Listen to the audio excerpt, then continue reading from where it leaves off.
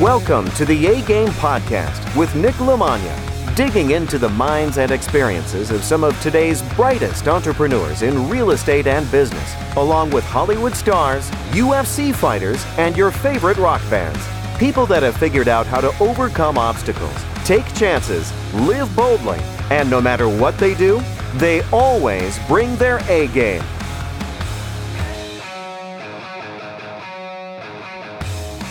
All right, welcome to the A-Game Podcast for the second Monday of January. Our guest today is Detective Jim McSorley, a.k.a. Knocko Nolan. So you guys, if you're not familiar with him, he's been around forever. He started out as a guy in New York City. He's now in L.A. He was LAPD. He's been on featured on one of the most popular true crime documentaries on Netflix about the Cecil Hotel, which was what the American Horror Story season with Lady Gaga when they were in the hotel was based on. So a lot of really crazy stuff that happened in that hotel. And there's a really cool documentary about the disappearance at the Cecil Hotel that you guys can find on Netflix that we talk about. He's been part of the hardcore scene for a long time, part of the Jiu-Jitsu scene.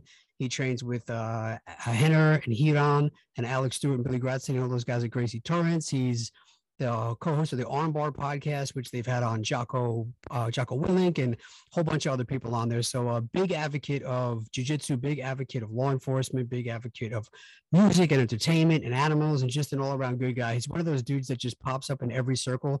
Every time I'm looking at somebody else's Instagram or social media profile, he's in their pictures or just at their concerts or kind of rubbing shoulders with her. So he's just one of those salt of the earth guys that just very likable dude, just easygoing, cool guy, just just the kind of guy that I was like, you know what? There's a bunch of similarities we had. He talks a little bit about this, about there's certain things that you see, it checks a couple of boxes within kind of your circle and it makes you pay attention to it. That's kind of what happened with this is, I've been aware of Knocko. We were friends on social media. We had a lot of mutual friends. And then I started seeing all the mutual things that we were interested in that were just kind of parallels just across the board, from law enforcement to jiu-jitsu to music to friends to all kinds of different things, and just a mindset and attitude. And then I started listening to him on some other podcasts, and then I watched a documentary on Netflix, and I was like, you know what, this is just the guy that it's time for me to talk to regardless. So what better way than to jump on and record the conversation? So hopefully you guys get something out of it. I thought he's a great guy to talk to. I thought he gave a lot of really good inspiration on just how to be a better person overall, which is going to help you in business. He talks about, the stuff I just said there. He's such a likable guy, and he just is accepted in all these different circles from, different people that might be hard to get along with under normal circumstances. And he just kind of goes with the flow, and he's got friends everywhere and people like him all over. And I think that talent or that skill of being able to do the things he's talking about, like being a better communicator and being a people person and finding ways to take the best out of situations and the best out of people and conversations, will help you not only have a better life, but help you in your business, whether it's real estate or owning a gym or, whatever it is, being a better father, being a better son, being a better dog owner, whatever it is. These are lessons that I think are very applicable for anybody who's listening to this podcast, regardless of what you do. So I did enjoy it, and I really appreciate Knocko coming on. I look forward to talking to him again, sharing the mats with him, and definitely checking out a show. As usual, the A-Game Podcast is brought to you by the Naked Warrior, Recovery CBD, and the Nationwide Business Capital Group. So if you are looking for a CBD, go to nickandnick.com/links, and under our affiliates, put in promo code A-Game when you go to check out a Naked Warrior Recovery, owned by a Navy SEAL, William Brown himself. And if you're looking for money for your real estate deals, regardless of what you think you have or don't have as far as money, experience, or credit, we can get you funded for a deal. Contact Marianne directly through our links, nickandnick.com/links. Go to our affiliates and tell her the A-Game Podcast sent you over, and she will get you set up with the royal carpet treatment. We just got a couple of loans approved for some other investors, and things are going really well over there. So I appreciate her. Definitely reach out to her. And while you're on that, if you're looking to get set up with some virtual assistants, definitely check out Revo Global as well under our affiliates link and tell them we sent you over there. And last but certainly not least, nickandnick.com/biggerpockets. We'll get you a free checklist for all the ways to bring value to your buyers. If you are a wholesaler, broker, or real estate agent, go check that out for free. And obviously, my biggest thing here is I want you guys to start doing real estate, and I would love for you to do it in some level with me. So you can text me 516-540-5733. Text me the word real estate, and we will figure out if you want to buy properties from me, if you want to sell properties to me, or if you want to find a way that we can partner up on some deals and get you some deals under your belt in 2022. I have small to mid-sized multifamily mobile home parks and deals that we can get into. Fix and flips, buying holes, all kinds of different stuff. Let's just start a conversation. If you've reached out to me in the past and I've not responded, I apologize. Please reach out to me again via text at that number, and I promise you I will respond to you. Hope everybody's having a great day. Thank you very much to Knocko Nolan. I appreciate having him on my podcast, and I look forward to having him on again. I hope everybody's enjoying the New Year so far. Have a great day.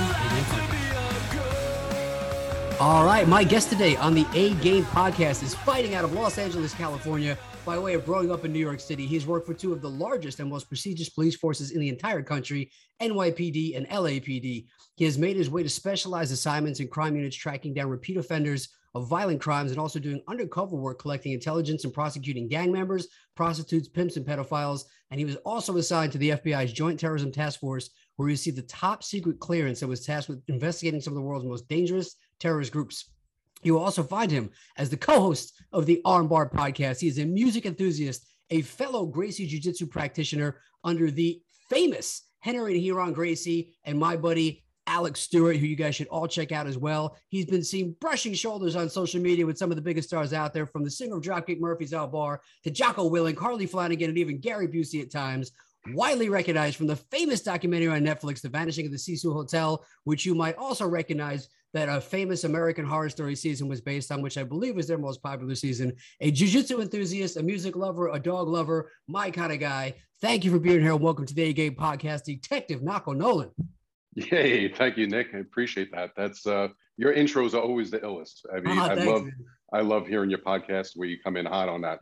Appreciate that. Thank you. That, man. Thanks. You know, it's always, there were so many things. I was actually cutting yours down. I was like, you know, you had so many different things we could touch on. And I like that you don't fit the normal bill for the law enforcement type of guy. You have the creative side, you know, you've done all these different things. You're the entertainment side now. And like, it all kind of intertwines. And although I feel like a lot of the things are different, there's a lot of common similarities between it, which is always why I like bringing on guys from different walks of life. You know, before I got into the path I was on, that's what I thought I was going to do, is law enforcement. So I love just hearing about the experiences and the life experiences in general that have helped kind of shape you to who you are, from going from New York to LA, dealing with that type of person. And especially you, I know so many police officers, we'll talk about mindset and mental health, but I know so many of them that are pessimistic and negative and just beat down, rightfully so, by the stuff they see every day. But I've heard you multiple times on podcasts when people give you like a terrible situation or try to get you to talk about some tragic thing,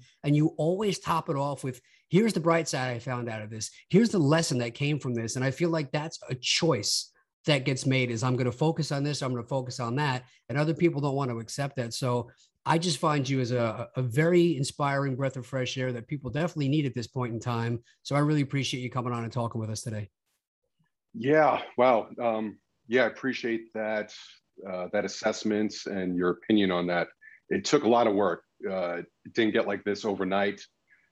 Fortunately had a lot of good mentors and surrounded myself with a lot of interesting and very positive people through the years, especially like in the last 5 to 7 years of, linking up with Jocko and Henner and Huron Gracie and people at my gym that have really, drilled in that mindset to me. So it's infectious. I mean, they say, what is it? You're the totality of your 5 closest associates.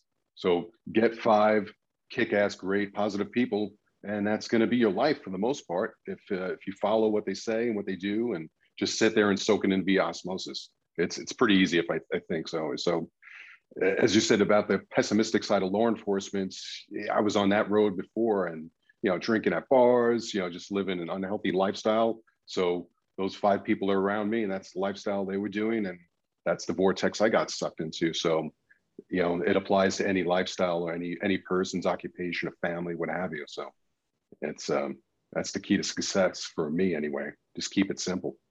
I love that, man. I agree. The community, especially the jiu-jitsu community, which obviously we'll deep dive on, I think is a huge influence for people of all shapes and sizes, wherever they come from. I always love it because you can look at a jiu-jitsu room, and it's the only place you can go to, and it's literally like cops and robbers and cowboys and Indians. And like literally, I'll watch 2 of my buddies rolling together, hanging out, having a great time, and then they leave, and one of them's a DEA agent and the other one's a drug dealer. And you would never know. Like, everybody gets along there, man. It's like the great equalizer. It's Matt always calls it the land of misfit toys. He's like, we're all broken and we all come here for a sense of community. And I have found it to be by far like the fastest and best, most accepting place of everybody flaws and all that brings them together. Absolutely. I mean, I've always subscribed to that mindset, and I credit it to my old man when just watching his actions through the years. He had friends from all over the spectrum, like Hell's Angels, mafia dudes, priests, politicians. I mean, just a wide, diverse group of people, and I've adopted that. So my core group of associates of all spectrums, guys that did time, guys that are putting people behind bars. I mean, and everything else in between. Writers, spiritual people. You name it. I don't have any judgment. Just because you don't agree with one person's way of views on whatever, you have, instead of 10% of what their views are, look at the 90% and focus in on that. No one's ever going to be perfect. No one's going to ever mirror you, and they shouldn't mirror you because that's boring. You're never going to learn anything. It was, what am I going to learn from someone that has the same views as me? I already have those views. So let me find out what else is out there. Let me see what my blind spots are. So that's what I always seek. And I always gravitated toward the underdogs and kind of the rebels of society. And it's made for an interesting life, that's for sure. I think that that's such a great perspective. I was talking to Brian Callen about that, about how when somebody comes and they bring him something, instead of reacting to it, he goes and he researches both sides, what he believes and what the other person believes, and then comes back and makes an educated assumption and rebuttal to what's going on. And I think a big part of, in general, what people are tending to do, especially with like the Twitters and the social medias out there, is not what you just said about going and looking at things and seeing, okay, what am I missing here? Let me look at like what my weak points or my blind spots are, educate myself on those and kind of find out more. And I think that that's a very interesting and educated and mature way to go about life that probably is why you keep finding all these new opportunities and these new groups and these things that have separated you. It's like they say, the ship just 1 degree. Every little thing you start to do to kind of brighten your horizons and open up your vision and have that peripheral is probably why you're up here, and all the people that are still, so like you said, sitting at the bars, dwelling on the negative and living in the old days. Yeah, I think when you come to have a conversation with someone, a debate or whatever, I look at it as I'm looking at the person to change my mind, or to me to find out what am I missing. And in the past, or what a lot of people do, is I want to put my opinion onto you, show you how I'm right. And now I look at you and I say, show me how I'm wrong. What am I missing? What can I learn? And it's the same thing from listening to your podcast. I'm like, the financial side of me is very, very thin. My math brain is horrible.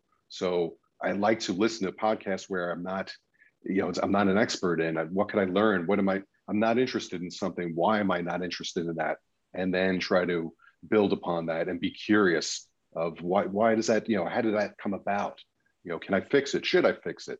So that's what I think should be put out there more, especially with social media. And it's weird too with social media.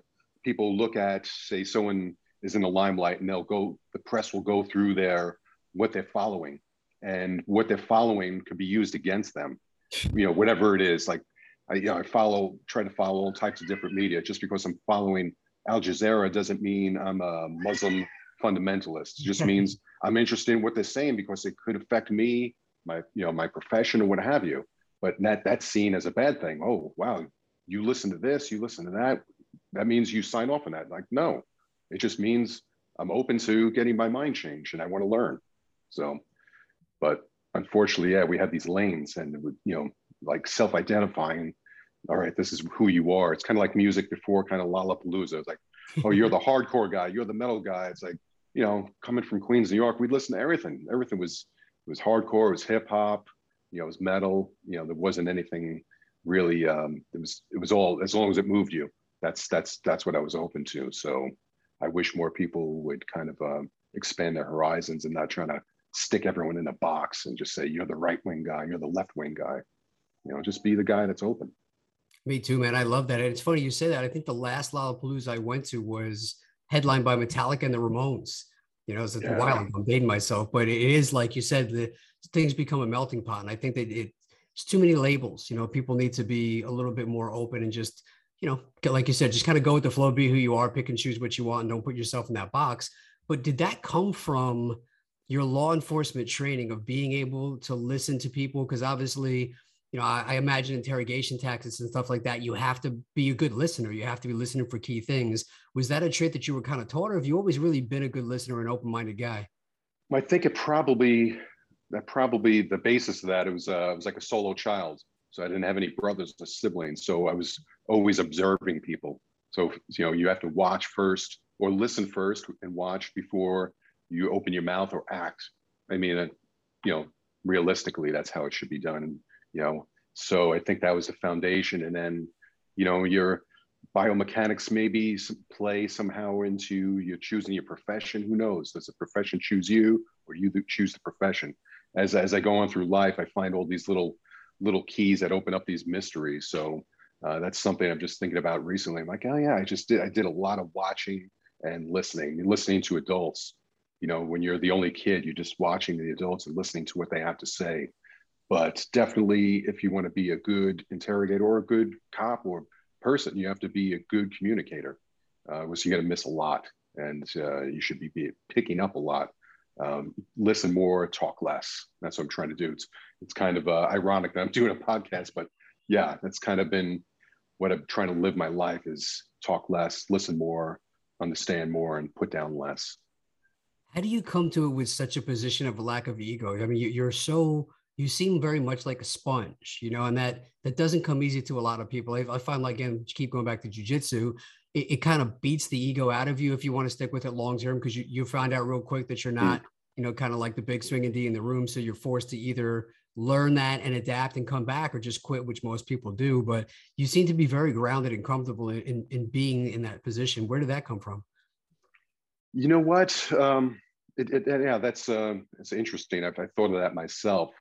You know what? You see, like we talk about on the mats, when you're getting choked out, they say your inner self comes out when you're on the mats. And I like to have fun. I like to joke around. And when I get tapped out, or I'm in a bad position or whatever, I laugh, because I'm like, wow, this is interesting. I've never been in this position, or you got me on a good one. I'm like, I take it serious, but I don't take myself serious. I'm like, I like to have fun. So I think if you can make fun of yourself, that that throws out the whole ego thing.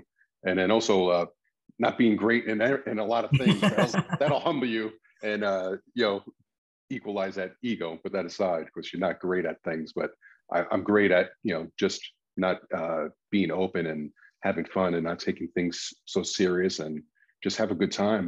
Like Henna Gracie's Henna and Huron, they talk about keep it playful. That's one of their mantras.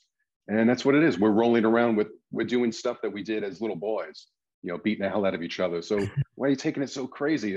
I'm this belt, I'm that. Just have fun. You're off for work, exercise, sweat, and keep it playful. So I keep that mindset at work, and how I approach people. And when I find myself getting pissed, someone, cut me off or whatever, I miss my exit, I'm like, it's all good. No one died. We move on, we laugh, and just push on.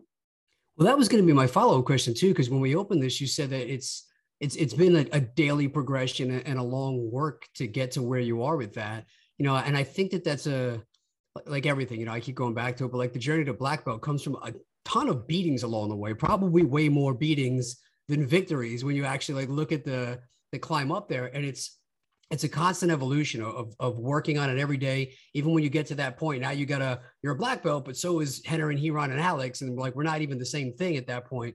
So I think people, they get into this habit of, I'm going to be better. I'm going to be positive. I'm going to get in shape. And then they go and eat a McRib, or they, have a bad day, or they skip the gym, or they get negative, and then they let it just spiral out of control, and they go forget the whole thing. And for whatever reason it is, I don't know, maybe it's just me and the people I know, but sometimes it's that familiar place of getting to that negative point, or being mad, or it feels good, or it feels familiar, and you let it do that. It becomes very hard to make that conscious choice to turn yourself out of that. How do you like stop and take a breath and identify that that's what's happening, and you're starting to tighten up, and you're starting to get in a bad mood and go negative, and talk yourself back into, let's keep it playful, let's keep it positive, let's write this track. It's exactly what you just said, a conscious thought. All these other things that we do of, hitting the horn, cutting someone off, those are all like primal instincts. You step on my toe, I'm smashing you. I walk past a 7-Eleven, I want a Slurpee.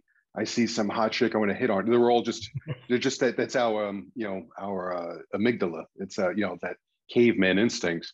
So when I start thinking that, especially when it comes to food, I'm like, okay, when I train tomorrow, how is this going to make me feel better? Am I going to have more cardio?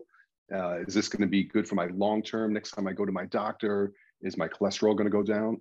So it's a conscious decision of, if I want to do this, let me think about it, and will I do it in the next 5 minutes? And once you think about it, your mind, the prefrontal cortex, your new brain per se, will say, no, you don't need that. That's not the right road to go down. Don't call that person. Don't get online. Like, they talk about an email, you're all fired up, shoot off an email, stick it in drafts, come back, the next day. I mean, there's a reason why they have that expression, sleep on it, because when you're all fired up using that old brain, the lizard brain, and then when you slept on it, all your cortisol levels went down, your adrenals, and you're in a right space frame of mind. You come back, you're like, no, you know what? Maybe I shouldn't buy that property or that vehicle. I think I'm going to flex on, and it's going to make me feel good. I don't really need that. But at the moment you did, but when you slept on it, you didn't. So take that time, 5 minutes, a minute, a night. And that's what's really put me over the hump of really going down that road of making bad decisions, work-wise, personal-wise, in my off time. So just taking a step back, thinking, closing your eyes, breathing, even breathing for 10 seconds, letting it out. And you're like, okay, it's not the end of the world. I'm not, go ahead, go in front of me. I love that, man. I wasn't even going to go down this road, but that emotional intelligence, I think, is so key to so many different things in life. And I recently read a book. I'll send you a copy. I forget the name offhand, but it's by this guy, David Perlmutter. I don't know if you've heard of him, but he writes a lot of books about the brain. And the entire book was about that, like this, the lizard brain and the amygdala and the emotional responses, and about how your brain makes those connections. So the more you give into that primal instinct, the more you're just trained to do it. But like, you can literally, by taking that breath and drinking that water for 10 seconds and sleeping on it, you're physically changing the connections in your brain to train it to make less impulsive decisions. And when you start to like see the examples in the book of the stuff like the food choices, or even like grabbing your phone, there'll be times I'll put my phone in airplane mode and I'll be like, I'm going to watch a movie. And then the next thing I know, I'm trying to log into Facebook and I'm like, what am I doing? I don't even know I'm doing it. I'm like, it's that damn amygdala. It's exactly what he's talking about. So it's like push it out of sight, and all these things that I think a lot of the habits that people have that they don't even realize they've become literally like addicted to some of these things that you can physically identify and change, I think are extremely important. And to what you just said, I had a mentor that taught me a lot of things not to do by watching him do stuff. But the one thing I did take away from him is I always watched when people would throw these ridiculous ideas or come at him like very aggressively, and he would never like jump into it or do anything to throw like gas on the fire. He would always keep it cool. And I asked him once, I was like, dude, how do you not say stuff? How do you bite your tongue in those situations? And he's like, I carry this water bottle with me everywhere I go, and I make sure there's always water in it. And as soon as somebody says something and I want to answer too quick, I sip my water for 10 seconds and I just think. He goes, and generally after that 10 seconds, I don't want to say what I wanted to initially say. And I'm always glad I didn't say it. You can't unsay that. And I think that's, if you take nothing else away from this conversation that can help people in life and business, I think it's that.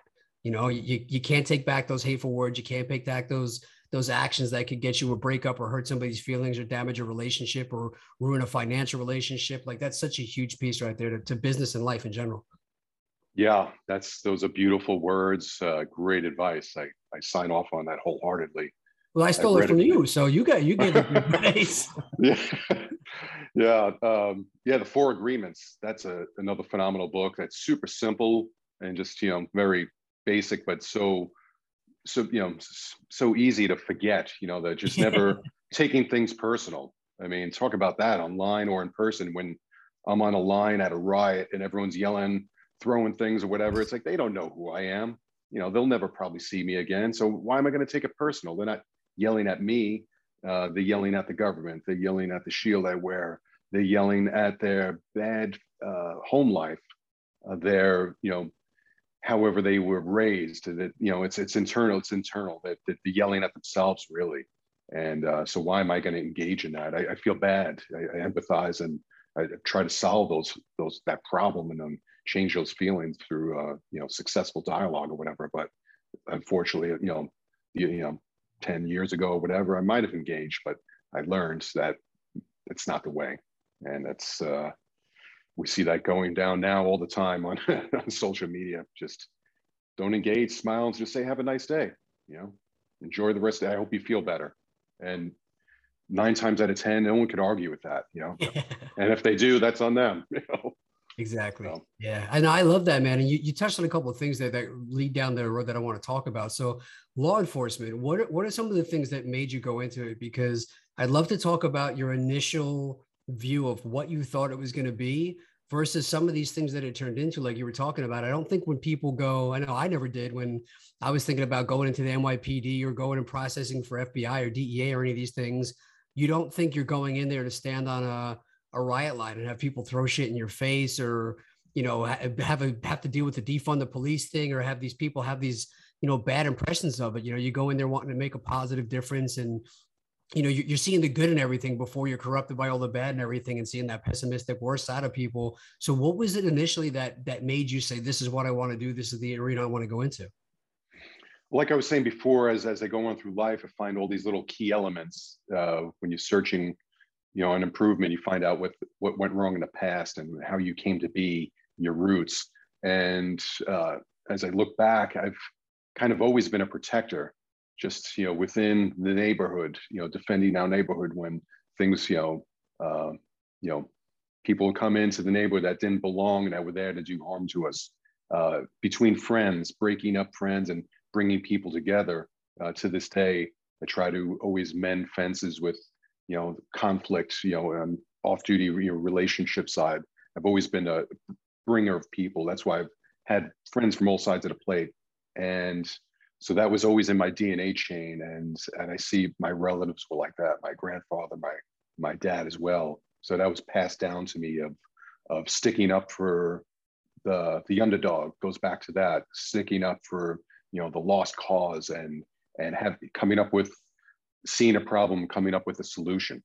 So you pair that mindset and, you thrust that into I was always a voracious reader and a lover of movies. So certain movies and certain books, really keyed me in on that. I was like, wow, I could, policing, this is great. It's the family I never had, of friends and brothers and all that, with a good cause, and you have fun and you're not behind a desk and you're out there in the streets interacting with people from all over. That's why I loved the places I worked, where you could be dealing with a celebrity, a millionaire, a homeless guy, and everyone in between, all within 8 to 12 hours. So that thirst of being curious and wanting to engage with all walks of life. I mean, man, policing, you get it all. It's great. And not one day from the other is never the same. So it's just all those things combined. Policing's perfect for that. That's awesome, man. And when we were talking a little bit before we started recording about just New York City, I was telling you some of the places I used to live, and you were saying you used to work in some of those areas. And one of them specifically we talked about was basically, I guess they call it like Midtown West, Hell's Kitchen area now. And I remember there was a year that I was a realtor in the city, and under Marlon Suarez, Henzo Gracie Black Belt, give him a shout out. But I remember like there was people that would come in and say, hey, we're coming back into New York. We want to find a place. And I'd be like, hey, Hell's Kitchen. And they'd be like, are you crazy? Like, I don't even want to be in the taxi going past 42nd Street. I might get shot. And I'm like, dude, I don't know what you're talking about. And I was blown away that I would find these people that were there 10 years, maybe a little bit less. And the neighborhoods had completely changed from you would not even want to drive past it to now there's luxury high rises and you can't even get a place there if you wanted it. And I would see that transition in such a short amount of time all over the city. And I thought it was very interesting to watch how things have changed. And one of my buddies, you might know him actually from the old days, Frankie Santiago, he was in a book, No Heroes, No Villains. And he was in like the worst part of the Bronx when there was like just corruption and all those things. And then to watch him talk about the way the city's changed and see some of the old timers here now talking about the way Chicago's changed. I love to hear how New York City has changed over the years in your eyes, growing up there, being a police officer, and to the way it is today. Yeah, yeah. I find myself thinking about that. It's like, oh, New York City's changed, and of course everything changes, but I think it's more I changed. It's not the city that I used to interact with, like going down to Times Square as a teenager, wilding out on a deuce and going into friggin' porno theaters with my buddies and just being an idiot and just watching guys dealing dope and all that. It's like I don't need that anymore, and so if that's not there, and different other elements that I really loved, it's like it's not me. So yeah, the city's changed, but I also changed. So it all starts and ends with me. So I still love New York City, going back for Thanksgiving, but yeah, I mean, it was a golden era. But I think anyone that's growing up, it's going to be their golden era in 20 years, 30 years, and they're going to be saying it's changed. So I just look at it, New York City, just be grateful for what I had at that time. I mean, to be a kid in the 70s, 80s, and 90s compared to what I see the kids now, how they interact with each other, and or more importantly, how their parents treat them and kind of shelter them. I mean, as long as I made it home for dinner, I was fine. And my parents could care less. Like they set me up for success of how to deal with street life, and I knew how to shake, rattle, and roll on the streets as a kid. And they weren't worried about that. They should have been, but they weren't. So yeah, I don't really recognize New York as much when I go back, but it'll always be my home, and that was my education for sure, from 0 to 22 years old until I came out here, and then I moved back. I came out here in LA in '96 to join the police department. Then I had some family stuff going. I had to go back to New York in 2000, and was there for 9/11 and what have you, and left in 2004. So that's when like the city really changed for me, when the towers went down. I think the city's soul changed rapidly, and can't say it's better for worse. It was just different for me, and I came back to LA, and never say never, but I think I'm here for good. Found my niche, living at the beach, and Yeah. I have the best of I think the best of coaches and curricular activities, surfing, jujitsu, music, all the things that I've always loved. So yeah, I think I'm set, I'm satiated, but who knows in 10 years, where I may be out in Chicago, go back, retire out to Chicago with where my girl's from. So who knows? Great Keep an open mind. spot in the summer, man. I just I really didn't enjoy the city as much, and I spent the last couple of weeks out there with some of my buddies that came in, and great summer spot. If you have been kicking yourself that you didn't start investing in real estate sooner, whether you're beginner, intermediate, or advanced, any way you're looking to get it on a residential, commercial, land development, wholesaling, fix and flips, whatever it is, let's find a way to get you involved in some projects, get you some properties, whether you want to sell some properties to me, whether you want to buy some properties from me, whether residential, fix and flip, cash flow, multifamily, whatever it is you're looking for, let's figure out a way to get you involved or find a way for us to partner up on some deals. Go to www.nicknicknick.com, go on the consultation tab and figure out how to schedule an appointment to talk about where you fit in if you are not sure, or you can just reach out to me on any of my social media channels. If you go on www.nicknicknick.com/links, you will see all the different ways to connect with me and figure out how we can start to work together, make it happen. Everybody that invests in real estate always just says they wish they did it sooner. Best time to start is today.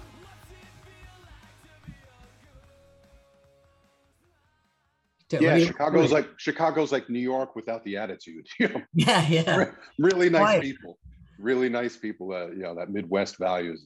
There's a thing to that. So yeah, man, for sure. I love that. So then 9/11 is an interesting thing for me, because that to me was what it shifted me from being kind of a lost soul, just like you say, kind of goofing off, going to college just to drink and party with really no direction, to watching people make a conscious choice, and guys that were my drinking buddies, I'm watching go, we're going to literally just drop out of school and join the Marine Corps, go help with the rescue efforts. And I was like, I have to do something with my life at this point. And I wanted to bring it up to you because I heard you say, I think you were in Catskill. I was in Albany for school at SUNY Albany that day. And I remember driving back, I guess that was Tuesday. I was driving back that Friday was the first day that they actually opened up the streets to drive back to Long Island because you couldn't call anybody, like no phones were working. What was it like for you being, I mean, you must've been within an hour where I was if you were up in upstate New York that day. Yeah, I was up there with my family, and we ended up boogieing down back to New York City after that. And I just knew that, the world was never going to be the same after that. And it really, it sucks to be, well, it was good to be with family, but it sucked not being in the city when that all happened. And to know my brothers were down there and in danger, and as well as, neighbors and everyone else that I knew that were in harm's way.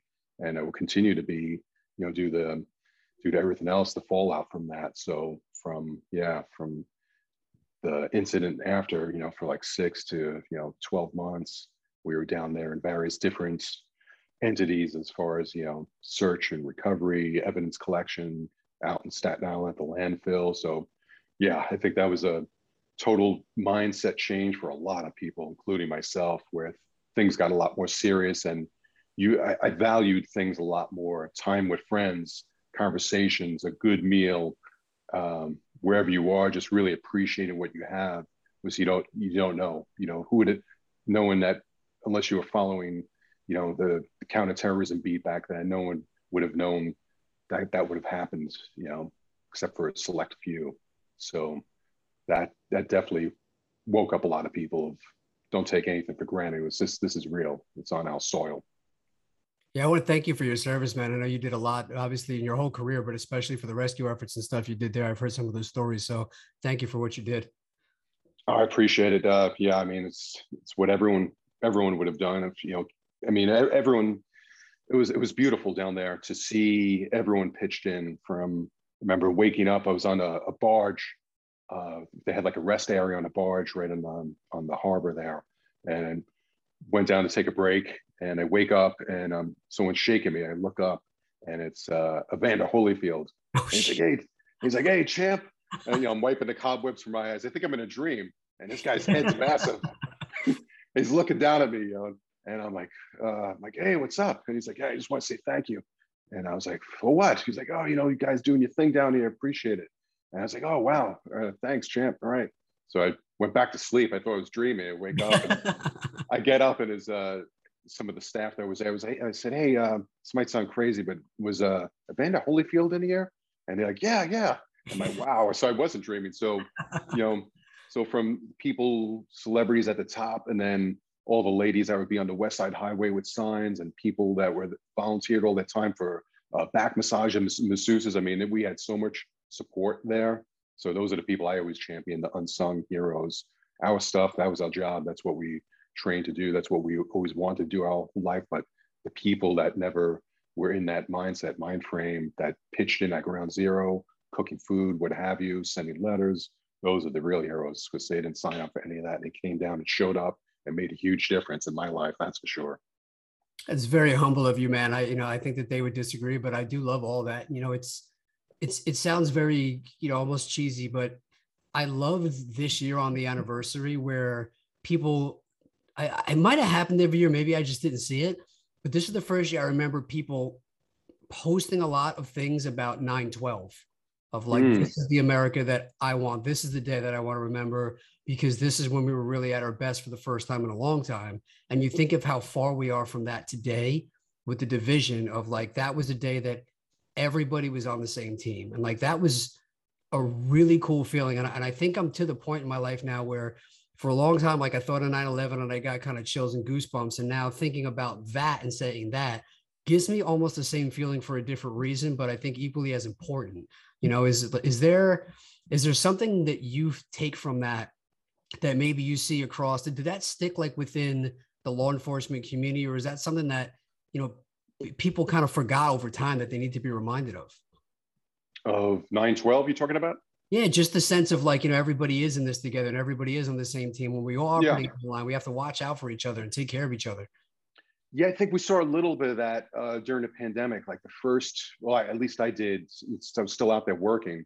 Like the first, I want to say the first month, as I was walking around the neighborhood, very few people out. But when you encounter someone, they'd make eye contact with you. They'd smile, give you a thumbs up or just an acknowledgement. And that never happens, at least in my neighborhood. Either is in Queens here or here where I'm at in South Bay, of just having that human connection, not making it all about you. So that was great. And then it kind of same thing with after September 11th, things got back to normal, whatever that is.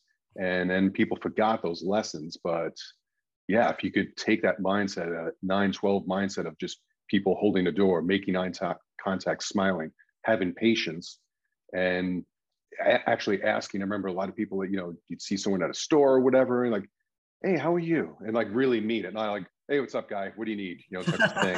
It was like, no, really, like, how are you? I'm doing all right. Oh, good to hear that. And then they would move on. So to get back to that human aspect, I mean, it's huge. I mean, that's everything, because if you really care for someone, you're never going to hate them, or it's going to make it that much harder.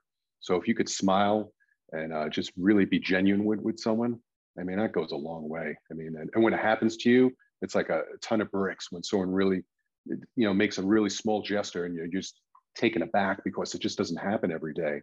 I mean, even the simplest things like opening doors, it's weird. Like I'll open doors for, kids, women, of course, and men, and people really, I don't know if it's like a lost art, but the people like, oh, wow, thank you. And like, just holding the door. I mean, I'm like, you're welcome. That's fine. So, of course. I mean, just, what you do as a human being. So yeah, focusing on those little things and making that connection instead of just seeing a body, just see the person in the hallway at work, in the sidewalk, the deli, wherever your domain is. It's a person with a life that has a family, and keep that aspect. And I think it'll make your life a whole lot better. I love that, man. That's probably going to be a clip I pull for that. That was really well said. I like that. I appreciate it. Just things I'm thinking as you're asking these questions, those feelings that come back, they're very joyful during tragedy. That's the best thing about tragedy. It brings everyone together. It's like at a funeral or a wedding's cool, but it seems like a funeral you see that brings out a lot of people. And obviously it's a bad thing if someone died, but then you reconnect with people, and it can be a joyous thing. That's what's great about, being Irish is Irish funerals. It's more of a party. It's like, yeah, he died, but let's celebrate all the days we had to spend with him. That's a lot of my basis is, yeah, it sucks that so-and-so died. Wish he didn't, but we had the privilege of working with him, knowing him, loving him, and focusing on that. It's easy to focus in on the ungrateful side. Oh, he can't be here for me. He can't be here for my wedding or whatever. Like, no, he was here for a lot of years, and enjoy that. Of course, it's a privilege to have good people in your life. Man, that's such a great segue into your podcast, because the reason I started this, the thing that pushed me over was actually Billy Grazie Day having a conversation with Jamie Josta about how he was very thankful that he had his podcast, because he was able to stay in touch with guys like Vinnie Paul. And then Vinnie Paul passed away, and he was like, you play for years with these guys, and then you move to different places, you have families, they're on tour when you're in town when they're on tour, and you don't get to connect with these guys anymore. He's like, but because of the podcast, you make time and you get to engage and have like an uninterrupted hour with somebody. And he's like, and if nobody ever listened to it, who cares? Like, I got to have that time with Vinnie Paul 4 times a year. And that was really exactly like you said, because, life gets in the way. And this initially gave me a way to reconnect and really have good, deeper conversations with people that I thought I knew, that you realize you don't really know that much about, and it allows you to know them better. And, like this, like me and you have been friends online. We have like the same circles, but I was like, dude, this is just going to be a great time for, even if I forgot to record the whole thing, which I've done before, but I didn't do this. Sure. Time. I'd be like, it's just going to be a cool thing to be able to get like a time to connect and just meet somebody and be a person. Because I think too often people have that intention of, I'm going to keep in touch with this person. I just saw them at my mom's funeral, and then 3 months go by and they never connect. Whereas this kind of forces me to do that. It's my favorite thing about doing podcasts. So talk about the Armbar podcast, how that came about, and some of the things that you're enjoying for doing that, because you're very articulate. You got a great announcer's voice. You're perfect for it. And I've been listening to some of the episodes. They're real fun. Thank you. Appreciate that. That all came from my partners, Well, it was Alex Stewart, who's a black belt instructor, friend of ours at Grace University. Awesome dude. And my co-host now, Mike Perez, and I was their first guest. And they were also on with another student at Grace University, Vic, great guy. So they had me on, and then, just life happens. So, everyone, has to commute, their job changes, priorities change. And then so, Alex couldn't do it anymore. And then Vic had to bow out. So Mike asked me, hey, you want to jump in as the co-host? I was like, sure. That's one of my favorite things now is just to say yes. Like, hey, you want to try this food? Yes. You want to, you be a guest on this? Yes. Like, just have fun with it and see where it takes you, instead of, being critical, like, oh, what could I get out of this? Or, just being selfish, like, yeah, let me help you. Yes, of course. So, yeah, so it's been a great vehicle. I've met some great people throughout the, law enforcement, military, and other communities that we explore, martial arts, and maintain some great friendships. Like, hopefully this between you and I moves on to bigger and better. When I go out to Chicago, we'll link up and roll or whatever. 100%. And so, yeah, it's the same thing. It's getting involved with something, and hopefully helping some people along the way. It's just trying to, like, again, being that protector, goes along with mentoring and teaching. So that's always been my essence of just trying to help people out. So the podcast is just another forum. If someone gets one granular piece of advice, or one of our guests they get turned onto their book, and it it shifts their boat somewhat into the positive, and it's like, man, my job is done. If I'm not in it for any type of money, that's the money right there. The relationships and changing some lives, hopefully, more so in myself, and then other people that that listen to it, and even if they just have a fun time for an hour listening to us, perfect. And that's what's great about podcasts too, when you're talking about with friends, like you mentioned Billy. Just, man, I mean, I couldn't say enough things. I mean, he almost seems like he's like a superhuman when it comes to genuineness and kindness. You would never figure that. I would never have thought that from a guy that's in Biohazard. See, tough guy, Brooklyn, all that. And you meet him, and he's just a complete sweetheart. I mean, beautiful soul. And how many times do you have good friends where you could sit for 1 to 2 hours and really have a conversation? Sometimes a lot of people don't have that luxury. So podcasts is that great opportunity to have a good conversation about things you wouldn't really normally ask people about, their upbringing and the parents, or the training and experience. You just go on for, hey, what's going on in the last week or so. So it's a beautiful thing. And same thing with social media. People talk about the negatives, like recently, it's Facebook was caught, changing the algorithms or whatever. But think about all the positives, like just how we linked up here. That would have never happened if it wasn't for social media. So I just look at all the positives, hit the like stuff on the cool stuff, and the stuff that's divisive, you just move on, and the algorithm forgets about that. Like, hey, he doesn't like that. He likes looking at, cats and friggin' and jujitsu, and, guys firing weapons or whatever you're into. And that's it. You're the algorithm. I mean, it's what you want to see. So don't let anyone dictate what goes on in your life, and surround yourselves with guys like Billy. And man, you're off to the races, because he's a force multiplier in just humanity. What a solid individual. Can't say enough great things about him. Yeah, man, I'll tell you, him and Alex, every time I go out to California, they always take care of me. And it was almost nice that not nice the pandemic happened, but the last couple of times I came in, Billy wasn't on tour. So we did get to hang out. We got the train. And one of the times I came in, he was like, hey, meet me at this time. Took me over there, introduced me. Hey, roll with this guy, meet this guy. Took me like into a closed door, one of those, like the green door opens, and it's like a secret jiu-jitsu room there that I didn't even know existed. And we rolled with Ortega and like the dude, Zach Cunningham, and a couple other guys over there. And he's always been really good, and linked me up with Alex. And then Alex would meet me in the morning and do privates. And the guy is just man, he feels like a freaking 700-pound man on top of it. I'm like, what do you do? Like, I can't do anything to him. It's crazy, man. But they've both been so good. And I remember we went out one night, I actually see Brian Callen, funny enough. And Alex had done my podcast, and I made a joke at Billy of like, hey, some people do my podcast, other guys don't. And he like made a face like, what are you talking about?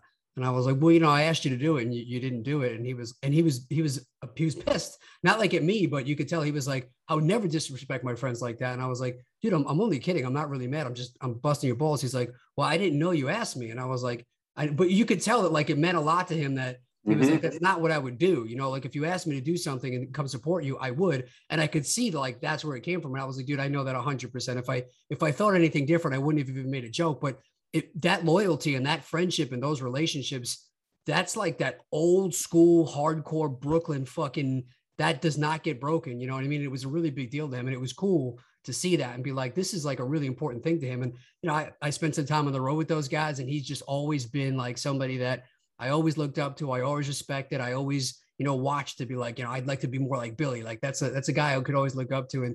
And, you know, not to go too far off topic, but even Alex on your podcast when he was co-hosting as well, I love the dynamic of, you know, he's a guy in the mats that, you know, he's playful, but he's obviously a killer. He's very serious. And to hear the way that you guys interact on that podcast, I think is very enlightening, because you're military and there's serious topics, but the way you guys mess with each other, or will just completely like interrupt some like very serious topic and make some like crazy joke just to break the rhythm, and just the interaction of like the funny and then the playful and the messing with each other and then protecting each other. And then the way you guys articulate stuff, you know, I think that there might be a misconception of like these crime victim guys and, you know, Marine combat and jiu-jitsu guys, it's going to be meathead talk. And it's not at all. Like Alex has said some of the more, every time I train with the guy, I told him he's like freaking Yoda or Mr. Miyagi, because he always leaves me with something. He's like, before you go, remember, like, if you ever feel like you want to tap out, if you hold on 10 seconds and you don't feel like, he gives me these things. He's like, that wasn't for jujitsu, that was for life. And I'm like, shit, man, you did it again. Like, he's just so well worded, just like I'm finding with you. Like, you choose your words and your message really articulately and precisely to get those words across. And I think you do that very well, which obviously translates well. So I'm encouraging everybody to check out multiple episodes of that podcast. I wanted a deep dive. I listened to back episodes. You guys have had Billy on, you've had Jocko on, like there's been all kinds of great stuff on there. So I really enjoy it. And I think it checks a lot of boxes for a lot of different audiences. I appreciate that. Yeah. Alex is deep. I would, you know, it's always good to hear him, you know, just even in the locker room, just like 2 minutes, sometimes they'll leave those little gems like that, little theoretical things. They're like, I'm like, I never thought of that. I'm like, damn, Alex got me. That's great.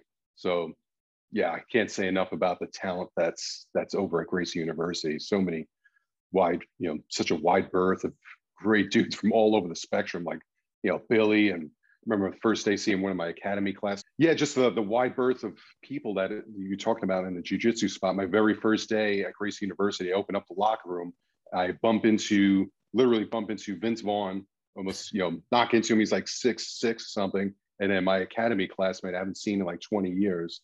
And then a couple other people, I was like, wow, this is going to be an interesting place. Look at these individuals. And man, you know, to have guys like that, like Alex and Billy, just to throw you little tidbits of knowledge, it's a beautiful thing. I'm very grateful to have chosen that school to learn under those guys and with those students. So let's jump into that a little bit. What made you choose jiu-jitsu? Like, how did that whole journey come about?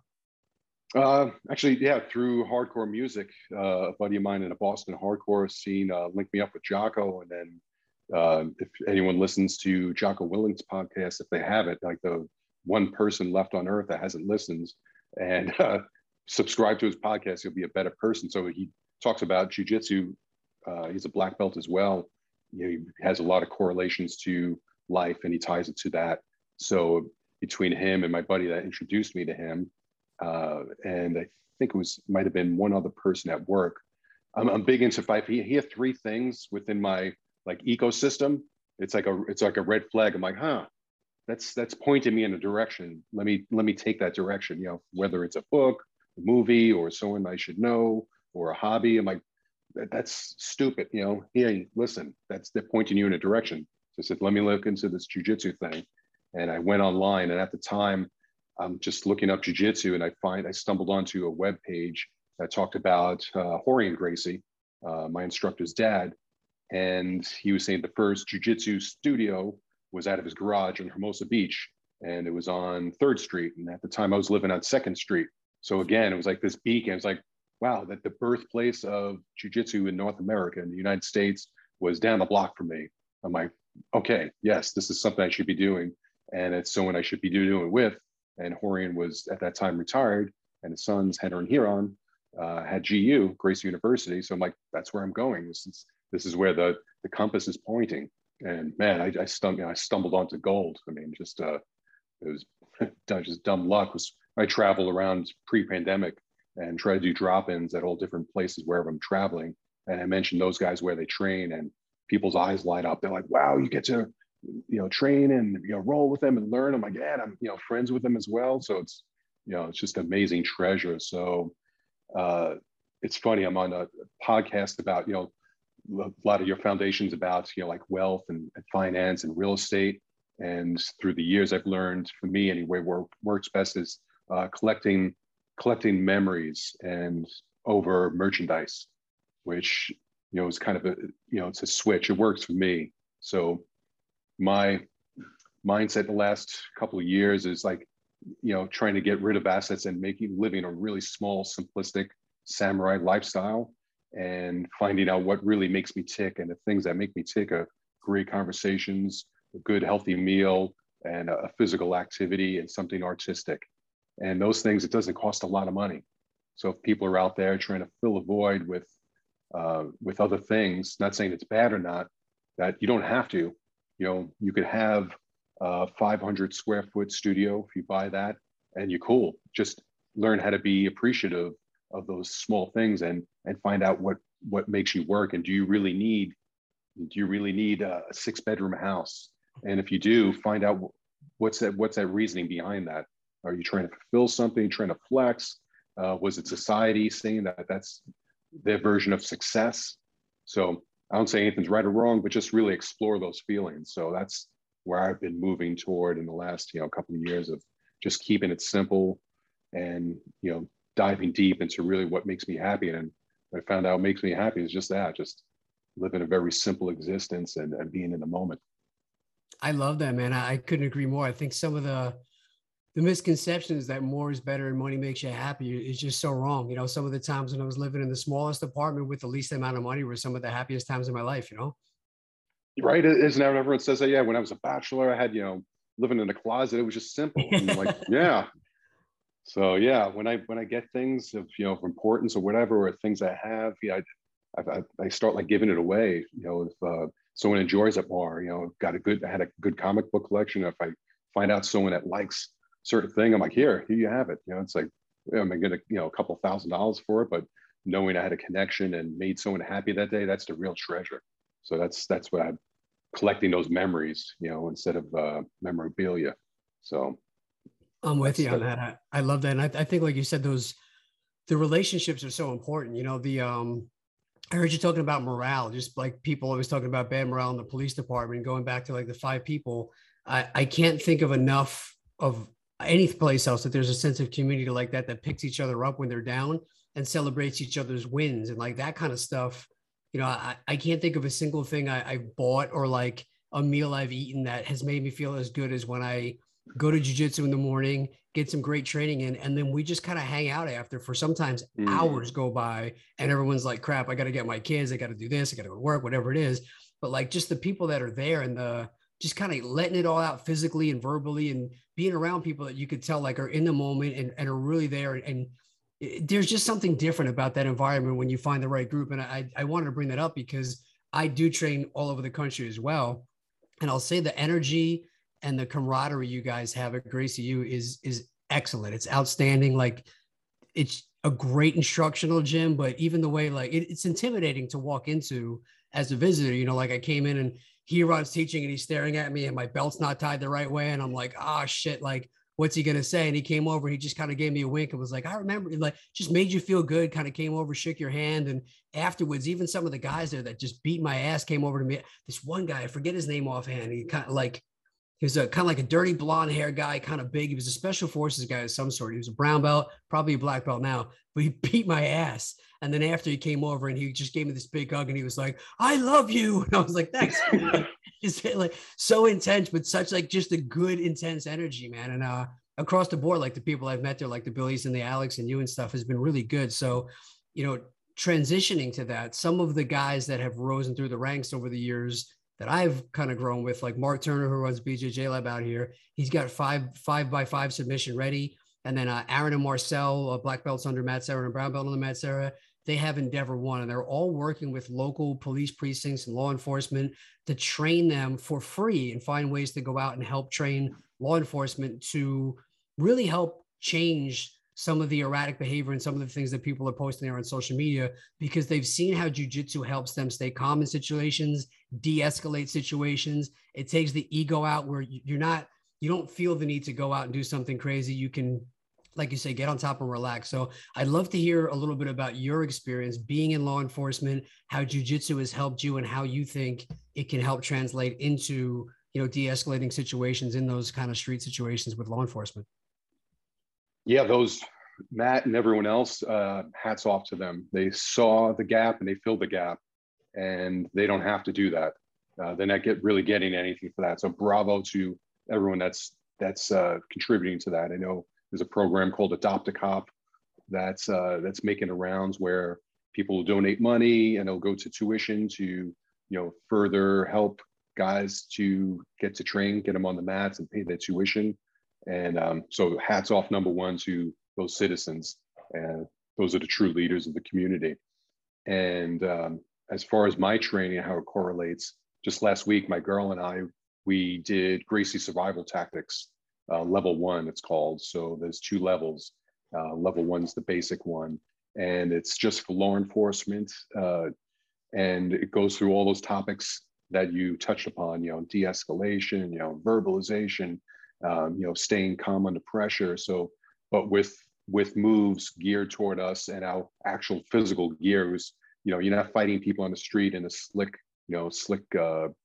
rash guard or a weird robe. So it's real world scenarios that they set up in our gear, and it trains guys how to fight better, or how to protect better, I should say. Like, most of it's just holding. There's a mantra that they put into us called the 100-second rule. So say you and I get into a fight, we're flailing, punching, we're going crazy, and it's just more out of fear. All the fights I had pre-jiu-jitsu, it was just a confrontation that I escalated because I was in fear of not being in control. But the more you train, the more you less have to fight. It's weird how that works out. And the less you want to fight, because the ramifications, of what can happen to you. So in that 100 seconds, if I could find a way to hold you, and while you're in fear, you're swinging, you're going wild, the energy's dipping down like a video game. Starts at 100, and then the clock starts ticking. And at the end of the 100 seconds, more, your average guy is going to be spent. So as I'm using pressure and control holds and what have you, and staying in control of my mind, I'm verbalizing to the person I have, and I'm like, hey, it's okay. You're going to be all right. All right. Are you done fighting? Are you ready to be rolled over and cuffed? I'm like, and just continue to talk in a calm, rational voice, and let them suck out all their energy. And then when they're exhausted, boom, now we just roll them over nice and easy, and I handcuff them. Pre-jiu-jitsu, I've just been, ground and pound, and my fist, you could break your hand, you could break the other person's head, just injuries galore, and it's a mess. And now, enter social media and phones. It's a mess nationally or internationally now, that what we saw after George Floyd, the ramifications of that. So jiu-jitsu training for our profession, it should be absolutely mandatory, because like I said, the more you learn how to fight, the less you'll have to fight, and just have better tools of, after, a sparring session, 30 minutes, 60 minutes, your cardio's through the roof after that. And so when you're confronted with someone, it's like eating a sandwich. You do it, 3 or 4 times a week, whatever your training tempo is. Like, oh, okay, you don't want to go with the program. So we have to roll around, and no big thing. It's, like, drinking from a bottle, instead of I'm having to fight maybe, once or twice a year, and I'm in fear. I'm like, oh shit, am I going to lose the fight? Am I going to be embarrassed, or whatever thoughts that usually come into your mind when you're out in the public and dealing with them. And when you're doing jiu-jitsu, those fears are gone, and you just do what you have to do. It's just another day on the mats, and it protects yourself and the person that you're fighting. So it's a two-way street, and therefore it's a double win in my mind. And for the community, people seeing you, how you deal with someone in the street, everyone's watching. The street's always watching. And when I have those interactions with people that would in the past would have been negative, everyone has the phone up. When people see us out in the street and we're interacting and someone's trying to engage in a verbal argument or physical argument, and you're not giving in because you put aside that ego and you're not afraid. And so people have that phone up looking for that interaction. And then after a minute, they just walk away like, oh, there's just a boring interaction. And I'm not getting a video, it's going viral. It's like, perfect. That's what I'm looking for. And that's a win in my book, when both of us could walk away and no one's bloody. And you get everyone walking away with, oh, wow, these guys aren't assholes. Not all of them. There's good guys out there. So that's what I'm out there to change minds. And that's kind of why I try to do these podcasts, just get the word out there of, can't paint everyone in that same brush. And the tide is turning through people like Matt and Gracie's survival tactics, and the wave is pushing to that. So, it's a generational thing. Like, the people that are in command now don't necessarily understand the value of that, but as they start moving on and the younger generation takes hold and they just live with this type of activities, it's just going to be normal. It's like, oh yeah, we all do jujitsu. That's just the way it is. And oh yeah, you want to fight? Oh, no big deal. Just roll around, just hold you down in side control. You done fighting? All right, we roll you over and cuff you. Mission accomplished.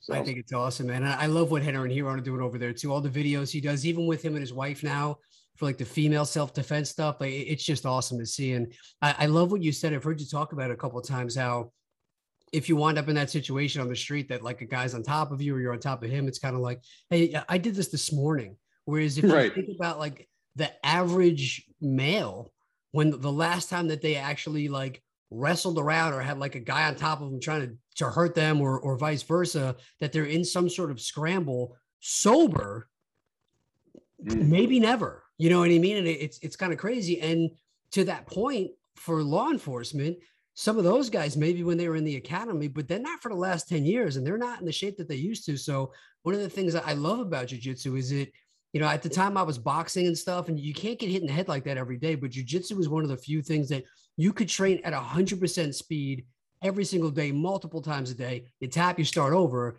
And when that transitioned into like a real life situation, I was like, wow, like not only is this slow motion like it was there, like I'm able to like nullify this. And it was no different than some white belt coming at me all crazy, flailing around. And I thought that was really great. Not only that you get to see that the muscle memory does work. If nobody's actually trained and then had a situation, thankfully you're not. But if you do, it's amazing how your body reacts to like take him down, hold his hand, sit like, and you're just like, I didn't even think about that. It just happened. But more importantly, I think when everybody loses their head, the biggest thing I've gotten from martial arts is when something happens that fight or flight kicks in and everybody else is reacting, you're staying calm and being the voice of reason. I think you might have said it, being the fire extinguisher. I think it was like one of the best things I've heard for that. There's so much to be said in life for being able to stay calm in a stressful situation. And if nothing else, that's why I always feel everybody should go to jiu-jitsu and at least become like a blue belt, just to learn how to handle confrontation and stress. Yeah, you're in the club watching, Billy Bio get down, and someone you step on someone's shoe, and they get all pissed and all aggro on you, like, and you just you say, "Hey, brother, I'm sorry about that. Can I buy you a drink? It's all good." Instead of "Wait, what's the big deal, man?" It's like when you're on the mats and you knee somebody, or you headbutt them by accident, you're like, "Oh shit, my bad, I'm sorry." And you just hug real quick, fist bump, like it's all good, and then you just keep on continuing. So that just translates into the street, where if your old ladies has a problem or whatever, she's getting on your back, or your kids or someone at work, you're like, "Hey, sorry about that. I didn't mean to do that." Boom, fist bump, and we move on. We have a smile. So it's just layers upon layers of how it adds value and deconflicts in so many different ways. So yeah, everyone should get to that blue belt level for sure. I love it, man. Hey, I know I'm taking up a little more. You got like another 5 minutes?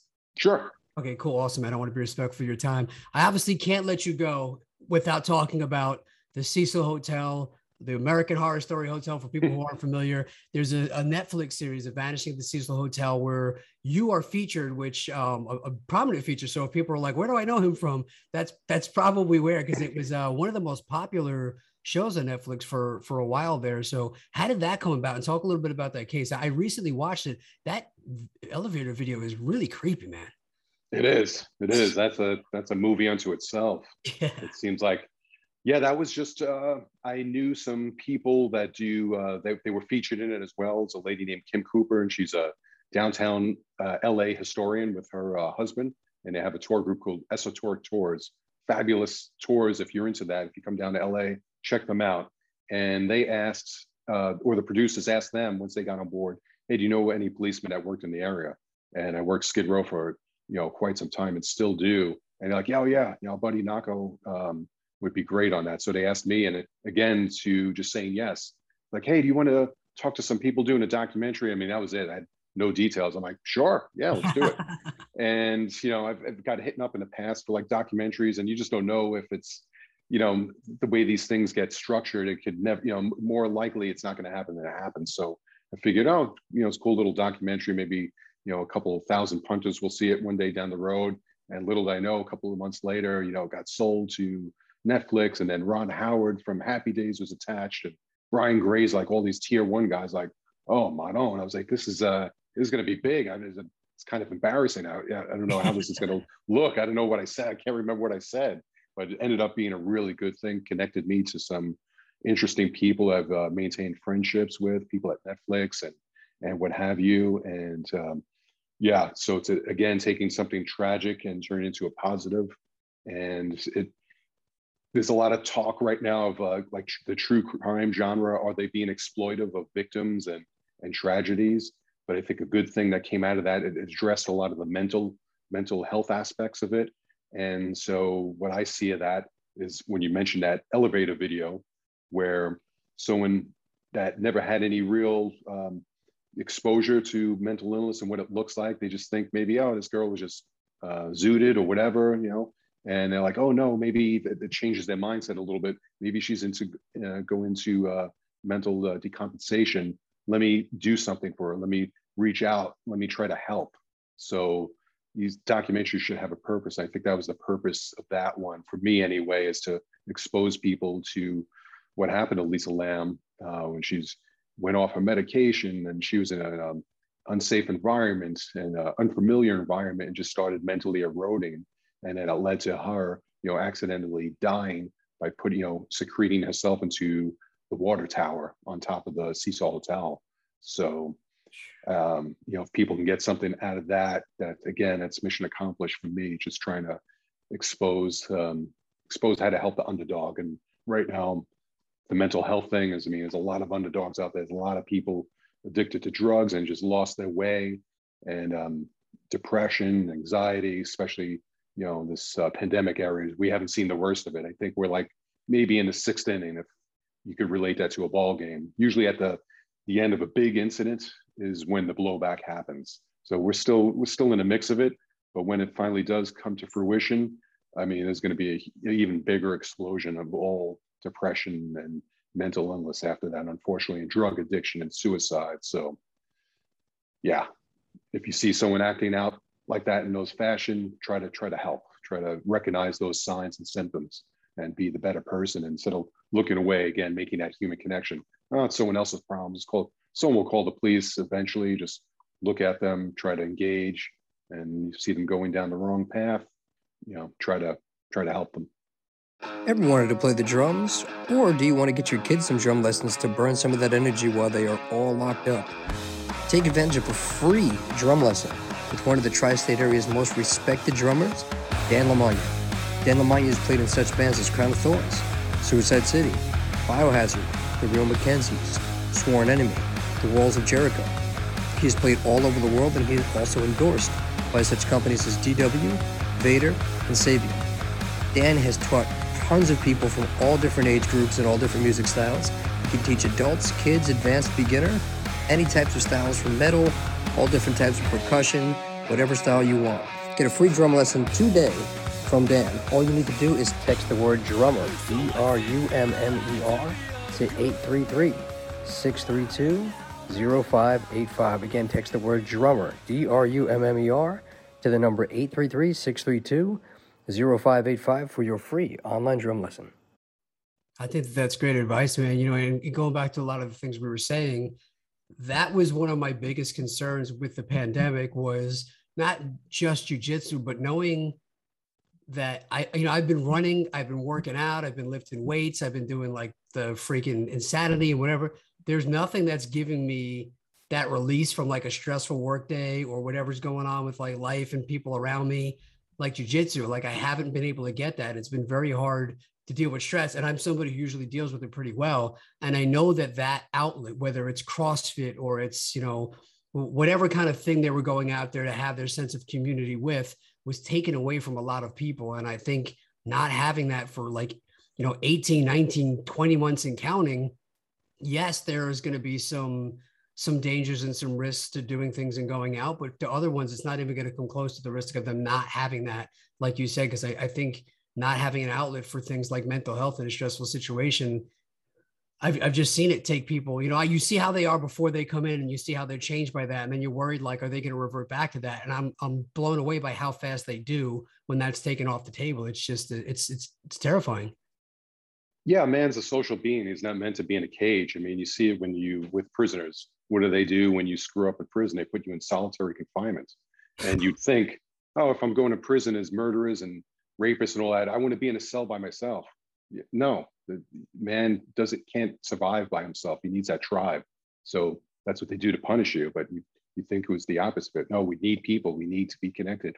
We're not meant to be locked down. So yeah, that was horrible decision making of putting that out for people, you know, especially closing down beaches and gyms and what have you. I mean, everything's a risk out there. We could end vehicle accidents and DUIs and, you know, and fatalities, injuries by not having anyone drive ever again. You know, numbers go to zero.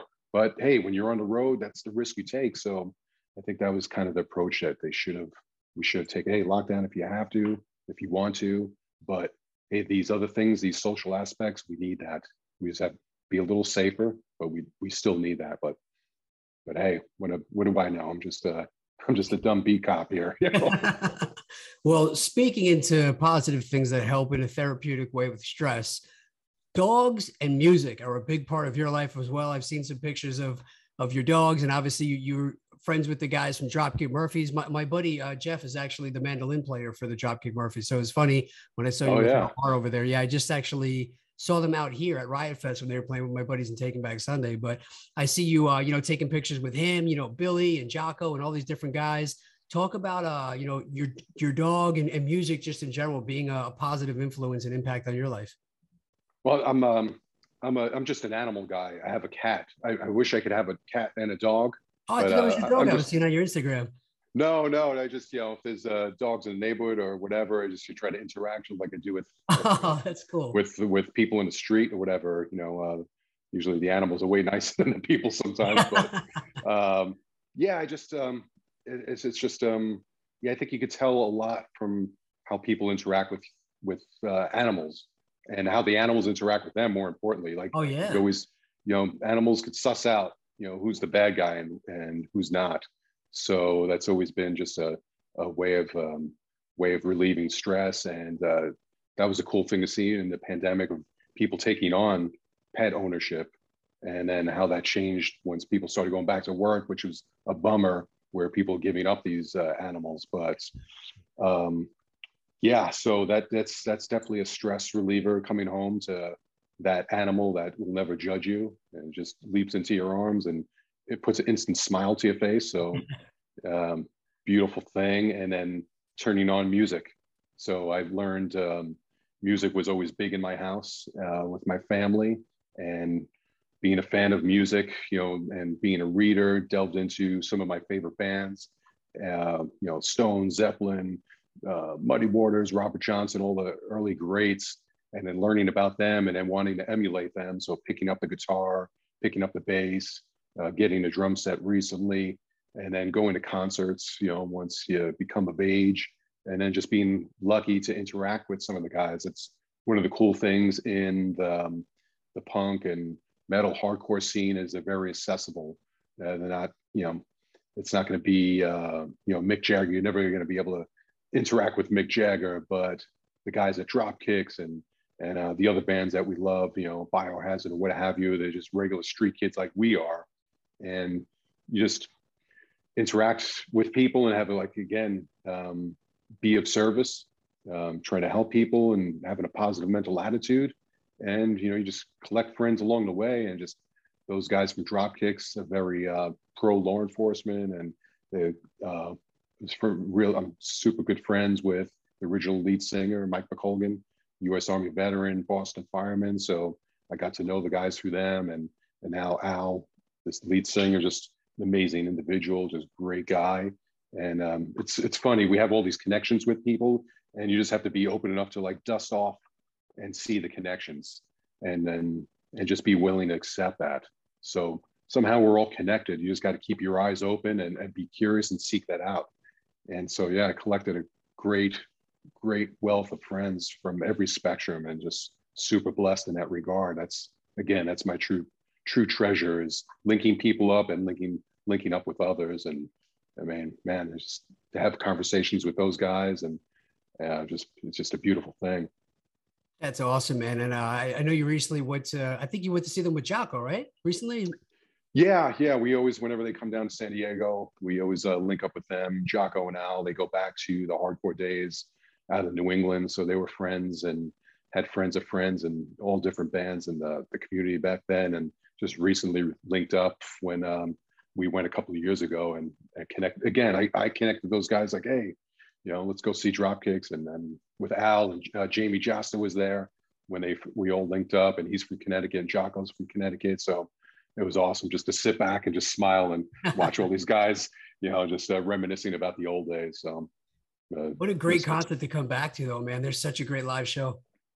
Oh yeah. And just the stories of hearing Jamie was telling us about we're all Motorhead fans. So Jamie had some crazy stories with Lemmy and what have you. So that's the true things. The music, of course, is great, but it's the people you interact with.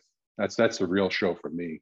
So just, again, doing jujitsu, physical act is great, but the best part is just sitting back and just man, wow, what a great show. And talking about, oh, remember this and remember that, we did that. That's the gold right there, Yeah, man. Yeah, you just nailed that. It's like Quinta was just saying it, but it's like you train, but the best part of training, or even going out to watch my buddies fight, is sitting there at breakfast listening to Longo and Matt just fuck with each other. It's just oh, I could watch this all day long. This is better than training, so. Yes, that was a great episode with Al. Yeah, I love watching him fight, and to hear him speak was even better. So yeah, in that garage with his buddies, I mean, that's everything. The fight's cool, but that train up session with the buddies and ripping each other apart and having fun, man, it doesn't get better than that. That's a good group, man. This has been great, man. I really appreciate you coming on and sharing your stuff. I kept you long. I apologize for taking up more of your night. Thanks for being a good sport there, man. But you're welcome back anytime, man. How can people find you? How can people connect with you? What's going on in your life? How can we help you? Check out the Armbar podcast. You can go to my Instagram handle, and all the links are there. How to get in touch with me on Twitter and Instagram and everything else. If you have questions about whatever, hit me up. More than happy to answer whatever, or help you, direct you in whatever way possible. Just at Knocko, Knocko, and Google it all the old-fashioned way, Bing it, Ask Jeeves, all that good stuff, and it's out there. And appreciate it again, giving me this platform to talk and to meet you, more importantly. So next time I'm out in Chicago, we'll definitely try to hit a session and connect again. 100%, man. Or New York too. I know you said you're going to head out there in the near future. Let me know when, because I'll be out there for the holidays too, man. Bring it down to Thanksgiving. Rolling in. I'll be there for that, man. Let's link up. Perfect. Even better. Yeah. And then when you're out here, vice versa, come down to GU, get you on the podcast and do it live. As Bill O'Reilly says, fuck it, we're doing it live. Yeah. I love it, man. Well, I appreciate it, man. This has been awesome as always. Any final thoughts before I let you go? No, just sum it up and just be a good human. Smile, laugh, keep it playful, and look out for one another. Awesome words. Thank you. You definitely bring your A game and everything you do, sir. Have a great night. Cheers, brother. Thank you so much.